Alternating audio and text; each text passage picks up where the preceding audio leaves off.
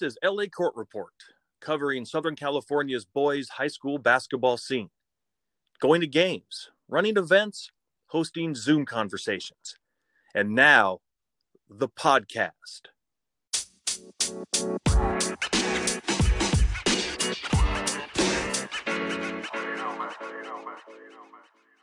This is the LA Court Report podcast. I'm Steve Wax with Brad Enright, and our guest tonight is St. Anthony head coach Allen Caveness. Coach, how are you this evening? I'm doing great. Thank you guys for having me on. I'm excited to be here. We're excited to get right down to it. Coach, take your time in answering this question. St. Anthony was a Division V team when you got there, and you're now consistently in the LA Times top 25, and you're an open division consideration every year. How did you mastermind that type of acceleration of the program? I don't know if I could be considered a mastermind, but we've got really good players over the last few years. We've been really fortunate. When I first got here, I was actually coming off a high. My team had won a Drew League championship in 2014, and we walked into St. Anthony, and most of the kids had left or either wasn't happy with what we were implementing in terms of culture. And we won 7 games my first year. We got beat by 50 by Milliken and 40 by Cabrillo. And, you know, we just gotten smacked around by a bunch of other schools. And so fortunately, we were able to get a really good group of freshmen that came in and a few transfers that inquired about coming over. And we were able to turn it around from, I think, 7-20 to 20-7 the next year.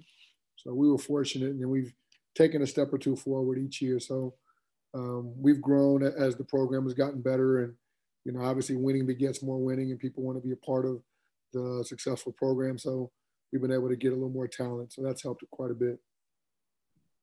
What is the attraction in a city like Long Beach? There's so many public schools, and in the neighboring cities of Long Beach, there's public schools, Mayfair, Lakewood, etc. Mm-hmm. So what's the appeal to St. Anthony?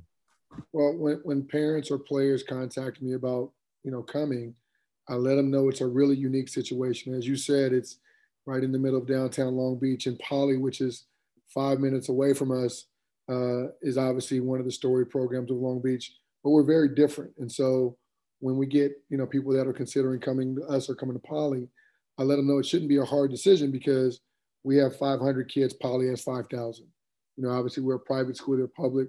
So depending on what environment you're choosing to be in, it shouldn't be that difficult of a choice. I let them know if you're looking for a huge school and a big campus and a bunch of students, we can't offer that. So, you know, ours is more intimate, it's more family oriented in the sense that it's, you know, we have one courtyard where everybody hangs out. So, you know, as opposed to the bigger schools, you can hang out just about anywhere, but there's one small area in campus where everybody is. And so, you know, if you're going to come with us, then you're going to have to be comfortable with the small, intimate, you know, family knit environment with only maybe 400 to 500 kids, only maybe 20 teachers. So it's a really, really different than most places. That makes a lot of sense. Now, Coach, you've been the head coach at 3 different community colleges. You've been the head coach at Mount Sac, Compton College, and Fullerton College. Did the community college experience of only having 2 and sometimes 3 years to work with a player and develop them help prepare you for the speed in which you turn things around at St. Anthony? Yeah, well, it's interesting because when I took over at Compton College, you know, they had actually just won a state championship, but again, new coach, kids leave. And so, you know, it was kind of an overhaul, you know, without any kids returning. The same thing at Fullerton and the same thing at Mount Sac. So it's just been a matter of implementing the core values of the things that we believe, you know, having a good attitude, working hard, study hall, being a good person, you know, we do Bible study, all those things, you know, matter for us. And for me, the process is more important than the wins. If we have a good process and we talk about, you know, kids being good people and taking care of business in the classroom, you know, the wins usually take care of themselves. And so for us, you know, the staffs that I've been a part of and the people who I've worked with have been fortunate. I've been fortunate to have obviously really good people on staff, but also to get good players. So, you know, at Fullerton, we had at Compton, we had probably 7 or 8 kids get Division I scholarships, another 5 or 6 at Fullerton, and then another 5 or 6 at Mount Sac. So obviously having players helps. And then now you just got to coach them and try to direct them. But, Obviously I think I get too much credit because, you don't really win anything without the talent. Now, again, you have to coach it and structure it, but you have to have some talent. Coach, what was the biggest change going from junior college to high school? The parents. Let me rephrase that. What was your biggest challenge going from, coaching 18, 19, 20-year-olds to coaching 14? It's actually been really refreshing in some senses. For a junior college kid, if he can play, and I've coached 3 kids who were player of the year in California at JUCO. And if they can play, there's usually a flaw somewhere, either attitude, academics, some skill set, coachability, communication skills, or something. There's something in most cases, not all, but in most cases, if they could play, had a great attitude, worked hard, and were good students, they usually wouldn't be at a community college. So there's usually something that we have to clean up or help them clean up. At high school, the kids are a little younger, obviously, so they're a little more apt to learning and a little more open and responsive. My biggest message with community college kids is, hey, you didn't get it done in high school. If you came from a prep school, it didn't work there. This is your last chance. So whatever you've been doing, you probably need to adjust your attitude and try to shift it a little bit. Otherwise, you're going to get the same result. Like we all know what the definition of insanity is doing the same thing and expecting a different result. Well, at the community college level, and I'm not bashing community college because I am a community college guy. I'm a product. I played at El Camino in the late 80s. And so I believe in the system, but I had to have an overhaul and a change in my attitude. The biggest difference for me now is dealing with the parents. You mentioned Division 5 or 4, where we were. The Division 4 or 5 parent is a lot different than the Division 1 parent. And so the expectations are a little different.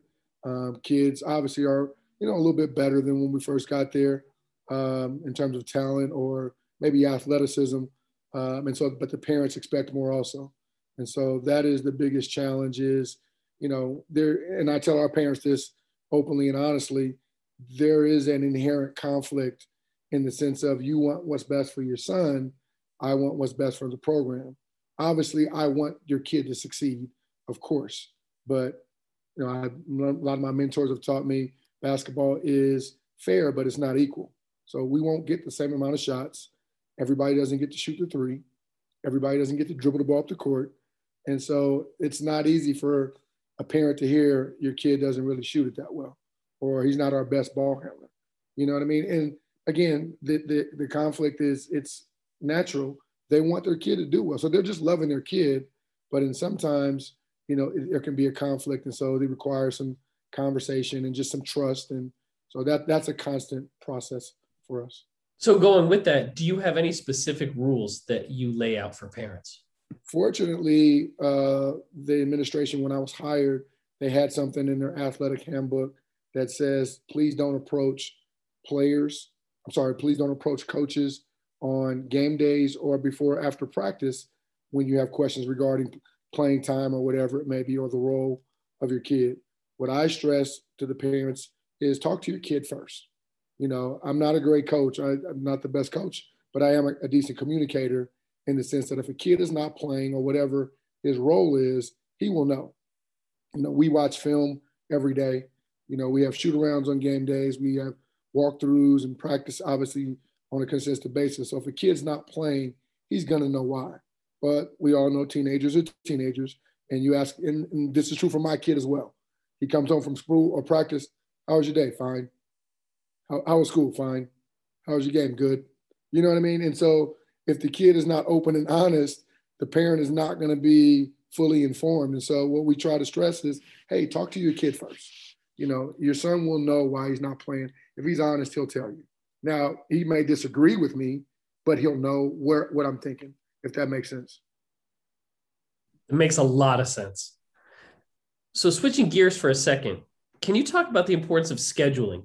Heading into a normal season, obviously this COVID season has been a little crazy. How do you approach scheduling tournaments and non-league games to prepare you for success? Well, our scheduling for me is important because we label our season into 3 different sections. We have our preseason, which is the first section, and then league, and then obviously the playoffs is the final part, the conclusion. We typically will go to 2 to 3 tournaments. We try to have at least one overnight tournament where the kids have the experience of team bonding, hanging out at the hotel.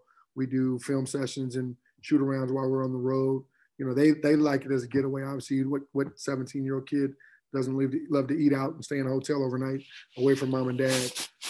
But we try to use it as an opportunity for the kids to bond and get closer. So what we've done typically for the last maybe 4 or 5 years, we've gone to Torrey Pines over in San Diego, which has been a great tournament for us. We've actually won it a couple times. So we usually try to make sure we'll do one of those. We've gone to Redondo Union tournament, the Rise Williams tournament, maybe the last 3 or 4 years. That's been great for us, just coming out the box with some competitive teams. So we want it to be, competitive to prepare us. Obviously playing in the Delray League with Bishop, Bernards, and Sarah and Cathedral, some really good athletes, some Hall of Fame coaches. So it's great to prepare us, for the postseason. And speaking of those trips, how do you make sure that your players aren't on their phones or their laptops all night? Did one of the kids ask this question? No, actually. We take their phones at a certain time, and I did this at the college level too. It could be anywhere from 11 to midnight, depending on what time our day starts the next morning. We will take their phones. We'll literally come by, grab a bag, let your parents know they're going to be fine. But between 12 and whatever, 8 or 9, and I'm looking at their social media, I make sure I follow everybody, and just kind of check in and see what's going on. And we've had to remove a couple guys over the years because they've had an extra phone or whatever it may be. But I explained to them, this is a business trip.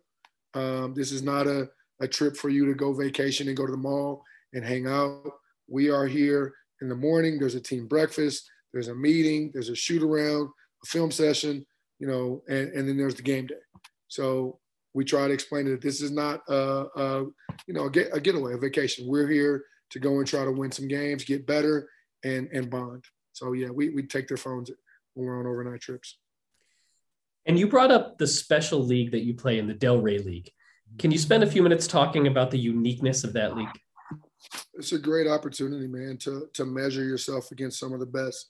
Obviously, we know what Bishop has done over the years, the last few years, the run that they've been on. Mitchell's a high-level coach. Mitch Runco, who was at Berners for a long time, won some CIF titles there. He's now, helping Middlebrooks at Cathedral. Sarah has always been a tough place for us to play. They're just so tough and athletic. And now Cathedral's in our league. They're back in. They went down for a minute and they just came back up, but they've got some transfers. So for me, it's fun because I get to measure myself against some of the best coaches in high school basketball. I thought a couple of years ago it was close to the Trinity League. Now I think we're probably a little bit, right under them. But for sure, we're in one of the better leagues in California, in my opinion. And I'm biased. I think the quality of the league speaks for itself, and right. It's an incredible league. Now, switching gears, let's talk about player development. You've overseen huge spikes of improvement in some hardworking players like Frankie Stain and Jadon Jones. How do you structure your workouts and your practices to maximize their development? What makes your approach different than that of some other programs? I don't think I can take credit for their development. Both of those kids, and we've been fortunate to have a good number of our kids in our program have been gym rats. They've really, really wanted to get better. They spend a lot of time. I've been fortunate in the sense that we've run a year-round program, and that's been, you mentioned going from Division 5 to 1. A lot of that has been because we play year-round. So when this season, in a normal season, when our season ends in March, whenever, we've gone to the quarterfinals at least the last few years, I give them 2 weeks off. Those guys are like, hey, coach, when can we get back in the gym? So after week 1, they're like, okay, coach, when we starting up?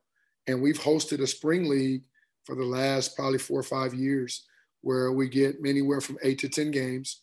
We'll go, again, in the normal year without COVID, we'll go to Vegas and we'll play under an AAU program with just our guys, not an AAU team, but our St. Anthony guys, and we'll go to Vegas for one of Dino's events or one of those events down there in April. And then in June, obviously, you play, regular high school basketball. And then at least 2 weekends in July, we will play under my AAU team. And it's our regular high school guys. And then we'll do the same thing in the fall. I'll give them August off. And then in September, we'll start working out, start running 5 miles. By October, our spring league is kicked in, maybe mid-September. And we'll play that from September to late October. And then in November, the season starts. So by the time our season starts in November, we've played probably 30 games together. So we get at least a full season in before the season. And that helps our chemistry, our camaraderie, and then to your point, the guys will get better. So in addition to our stuff, they're working out on their own. Like our current guys right now, Jaden Bush and Kai Williams have asked their moms to put weight rooms in their garage just because they're hoopers and they want to get better. So again, you give me credit, but I'm fortunate to have some kids who love the game. What advice do you have to that young coach who says, I'm taking over a program and I want our team to play together in the summer. I want to bring my team to Vegas, but I've got a player who says, Coach, I'm yours the whole year, but I'm with my AAU team in the spring and summer. What advice do you have to that coach? I mean, at the end of the day, the decision comes down to the kid and the parent. I've been fortunate to be, I'm sorry, I sound like a broken record, but our parents and our kids have been super supportive of what we're trying to do. And I try to pour that same level of trust and that same level of support back with the kids as well and the families as well. Again, I mentioned earlier, we're really close-knit. We do a lot of team bonding. We're together. We go eat every Thursday. Like Wednesdays, we play in league, and Friday, we play in league. So Thursday, you're not going to do much in practice. So we practice about maybe an hour and a half, go through the other team stuff, watch some film, and then we go eat. We take trips. We've gone to, paintballing and, bowling and movies. And, so fortunately, we built a culture where the kids are together. So they, are excited about playing together. And, obviously there are conflicts occasionally when, kids might want to do stuff other places. And I'm fine with that. But for the most part, our kids have been supported. If someone is not willing to buy in, it's not a whole lot you can do. You just got to kind of respect it and hope they see the value in staying together. This year has presented more challenges than I think you could ever imagine. And you won 6 in a row to start your season against some very good teams. Mm-hmm. How did you and your staff work together to maximize your practice times and get your team to play its strengths and minimize any weaknesses you might have? We spent some time together during the pandemic. Our school does mandatory testing. Even before the school started, we were doing our own testing. We would have the parents, to contact their insurance, find places and ways that they could get testing done. And we tried to be responsible with it. But we had worked out 1 or 2 days a week just to try to, build some semblance of camaraderie. And we were fortunate, to do that. Again, it was under my AAU program. But I met with the kids, I met with the parents, and they wanted to try to do something. Obviously it wasn't every day, it wasn't a lot, but it was 1 or 2 days a week. We implemented testing, we implemented temperature checks, and tried to do everything we could to try to make it safe. And the parents and the kids agreed to try to, minimize their exposure. And, we just tried to do what we could to keep ourselves together in the midst of the pandemic. And obviously it's paid off to some degree. Now, obviously, I don't know if we're going to win a CIF title because of it, but I think for me, the bigger thing was the kids were struggling emotionally and mentally, and it was a benefit for us to do something. It wasn't a ton, but it was something to give them some sort of outlet. And so that is, transferred into the start of the season that we've had. Looking at your own team and looking at the teams you've played, what signs of rust do you see related to the pandemic? Is it out of shape? Is it defensive rotations? What are you seeing the most? I don't know. I got enough problems with my own team. It's hard for me to coach somebody else's. I'm still yelling at guys to get back from missed box outs. We're still running for transition defense. So it's hard for me to look at somebody else's when I got so many weeds still in my own grass. Fair enough. So Brad and I are going to ask you our absolute favorite question to ask, which is, what's your favorite unpopular opinion? Meaning, what's something that you believe and stand for that people look at you like you're crazy when you say that's my belief? I don't know. That's tough because I'm old. So, the majority of the basketball kids and coaches and players are younger than me. So, I grew up in the 70s and 80s watching hoops. Being old is good for this question, Coach. Being old is good for this question. Hey, listen, I remember in basketball, I don't know if you guys remember this, in the NBA, it used to be 3 to make 2 for free throws. I don't know if you guys ever are old enough to know that. You used to get 3 free throws to make 2. That's how old I am. Yeah, that was in the 70s in the NBA. My unpopular opinion, that's a great question.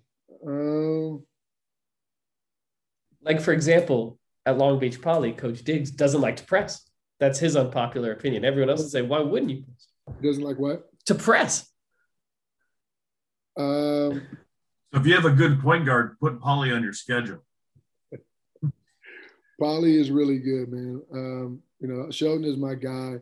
I've tried to get more games with them, but the Moore League has a unique schedule, and we haven't been able to play but once. Obviously I've always thought it would be great for the city. 2 of the better teams, and obviously they're a historical program, what they've accomplished. But damn, to answer your question, unpopular opinion, does it have to be high school sports? Well, usually it relates to basketball, but it could be something else if you want. Yeah. I was going to say in the NBA, it bothers me when guys sit out back-to-backs. And I don't know if that's a big deal or not. Again, I'm old, so I remember when teams would play 3 days in a row. So, watching the guys sit today, and I get it with AAU basketball, by the time they get to the NBA, it's really, they've logged a lot of miles on their body.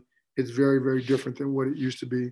And it's probably, to be fully transparent, I play in a fantasy basketball league. So when LeBron misses 42 days, it kills my fantasy team. Like, I'm pissed, right? I'm mad right now because Schroeder's sitting tonight and he's on my team, and we have 2 weeks to go and I'm in first place. And I'm hoping that, the COVID stuff or whatever it is going on, he doesn't miss too many games. So I hate when guys miss games. That makes a lot of sense. Also, how good is your sports medicine program at St. Anthony so that your players get to stay on the court rather than sit off the court? Jennifer Hernandez is really great. She usually has a couple interns from Cal State Long Beach. She was hired a few years ago. She's been awesome for us. The guys really trust her. I trust her knowledge and her insight. She's really thorough when guys have had issues that, they get release forms and go see doctors. But, she does a great job of making sure our guys, if there's an issue, that they're out for the minimal time but doesn't risk their safety. She operates with a lot of integrity. I'm grateful that she's part of our staff. Hey, Coach, I just wanted to ask one thing. You mentioned it earlier about the size of your school compared to obviously the small town that Poly is.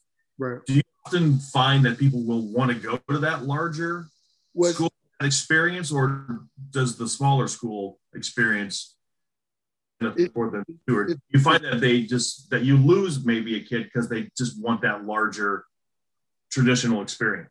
What's funny is we will lose kids because of it, and we're rarely the first choice. But then when it doesn't work, then they go, oh, you know what? And then they come and it works out. They're like, this is where I should have been. But, we're not the shiny object. You know what I mean? Like, we've won 20, 25 games the last 5 or 6 years, but we're still not modern day. We're still not Sierra Canyon. We're still little St. Anthony's in a lot of people's eyes. Like, we don't have high major guys. Like, we'll have some decent talent and our kids will play hard and we'll prepare, but we're not the sexy choice because we don't have the huge gym and, the high level, high major D1 guys. And so, a lot of times we'll get people after it doesn't work out. And so, I'm okay with that.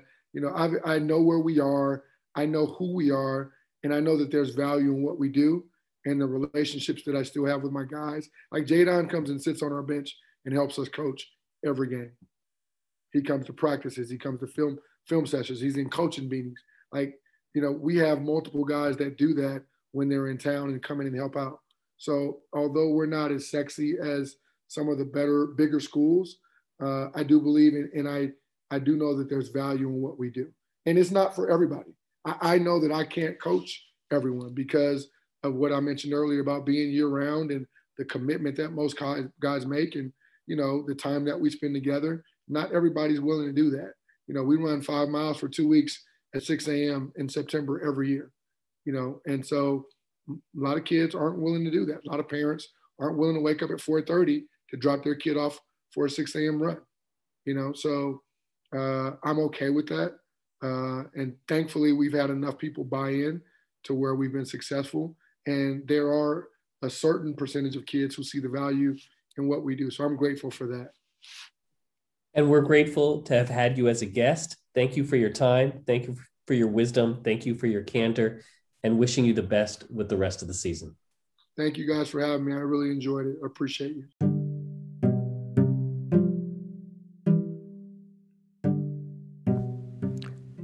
Thank you for tuning in to the LA Court Report podcast, an LA Court Report production.